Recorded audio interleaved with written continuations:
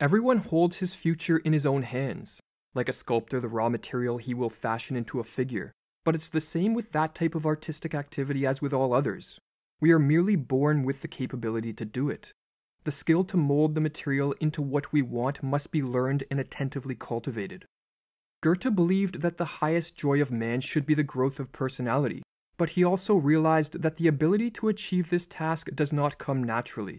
We must learn for ourselves how to sculpt a great character, and this requires a willingness to experiment with some of the techniques that others have devised for this purpose.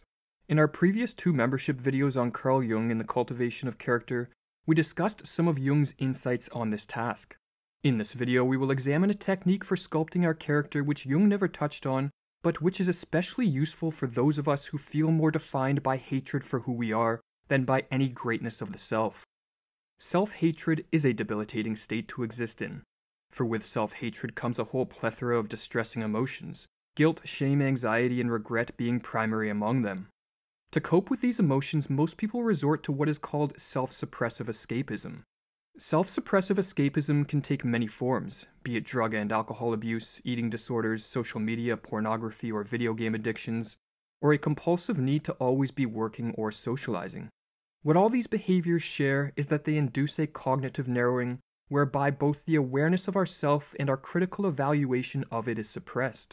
Or as the authors of the paper, Activity Engagement as Escape from Self, explain, self-suppression, as well as the motivation to experience cognitive narrowing by means of these acts, may be interpreted as efforts for detaching oneself from disturbing elements of the self.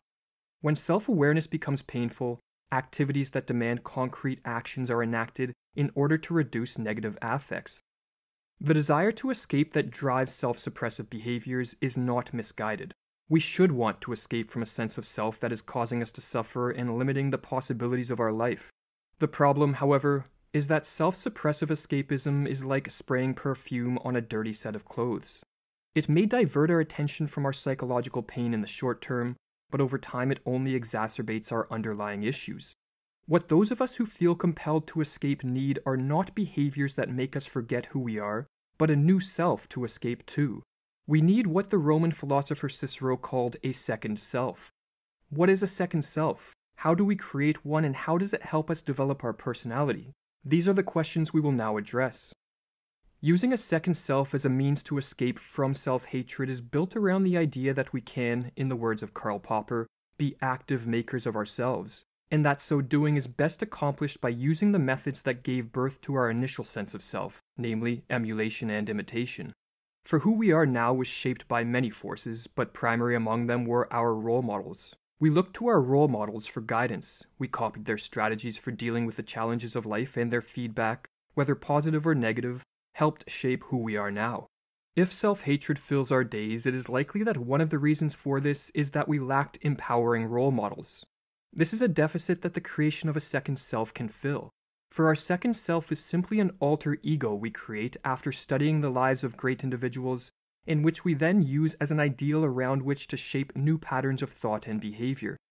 Our second self, in other words, is who we would be if our life had been spent emulating empowering role models, rather than having been sculpted by the role models we were given. The construction of a second self begins with a search for people we deem worthy of our emulation. We may not know anyone personally who fits this bill, but there are countless great figures of the past or present who will.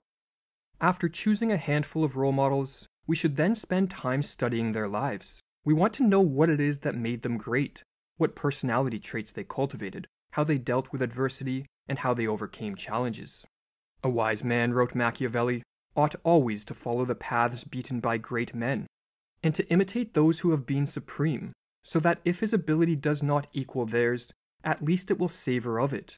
Let him act like the clever archers who, designing to hit the mark which yet appears too far distant, and knowing the limits to which the strength of their bow attains, take aim much higher than the mark, not to reach by their strength or arrow to so great a height, but to be able, with the aid of so high an aim, to hit the mark they wish to reach. In the construction of our second self, however, we should be careful not to make the mistake of completely ignoring who we are now. Our second self should not completely flaunt reality nor fight nature. We need to be aware of our innate strengths and weaknesses and integrate these into our conception of our second self. An important characteristic of any second self, therefore, should be the ability to accept that which cannot be changed. Once we have formulated an idea of who we would like to become, we should go as far as to write out a character sketch of our second self. What are the defining traits of this person? How does he or she differ from the way we behave now, and how would he or she react to the challenges we currently face? This process of putting pen to paper can make our second self feel more real and will provide us with important information for the second stage of this process, which is to use our second self as a healthy means of escapism. Our second self must become our alter ego, and our goal should be to spend more time behaving like the person we want to become and less time behaving as the self we are now. One approach we can use to achieve this feat was developed by the psychologist George Kelly and is called fixed role therapy. Fixed role therapy is a psychotherapeutic technique whereby a person is asked to write out a character sketch of someone they would be interested in becoming, a person who differs in at least one significant way from who they are now. Once this alternate sense of self is created, which in our case is our second self, the next step, as Michael Mahoney explains, is to make an important, time-limited commitment in the form of a secret personal experiment. The experiment is to act as if he were this other character for a few weeks. Kelly stresses that once the client agrees to the experiment, it is important that it begin immediately. Importantly, the client does not inform anyone about the experiment. Clients' desires to share the secret with their friends or spouses are natural expressions of their anxiety or confusion in a novel situation. However, Kelly argues that the enactment would become simply an exercise in acting if others were aware of its temporary and pretend nature. When the client receives feedback that he seems to be acting differently or strangely, that is construed to mean that he is successful in his enactment. The purpose of this experiment, as George Kelly put it, is to realize here and now that our innermost personality is something we create as we go along, rather than something we discover lurking in our insides or imposed upon us from without. As we attempt this experiment, we will slip out of character from time to time, but the important thing is to return to acting as our second self as quickly as possible.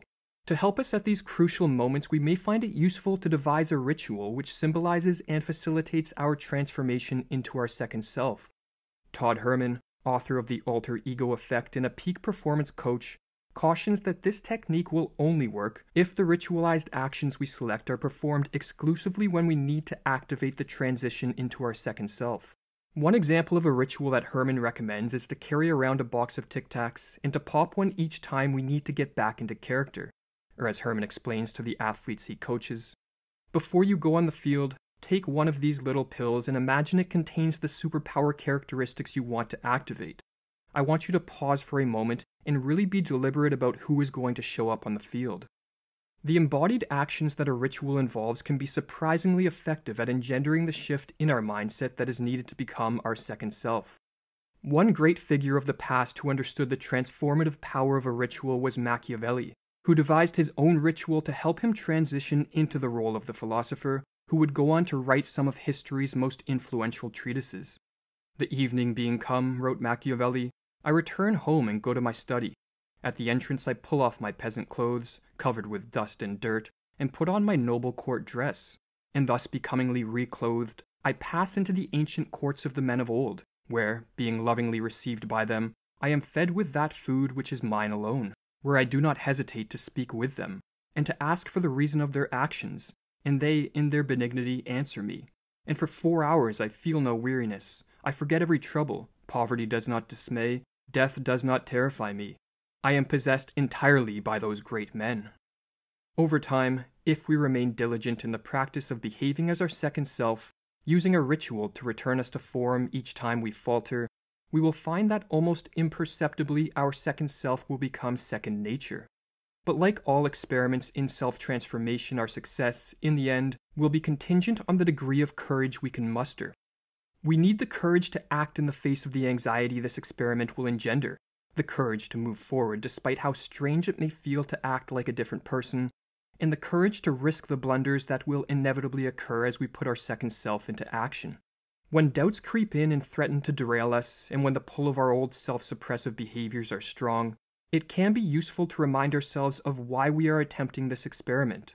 We should contrast how our life will become if we remain as we are now, versus how our life could become if we somehow achieved a healthy escape and became more like our second self. For while there is never any guarantee that we will be successful, the mere chance that we may should be enough to push us forward. For practical life at any rate, wrote William James, the chance of salvation is enough. No fact in human nature is more characteristic than its willingness to live on a chance.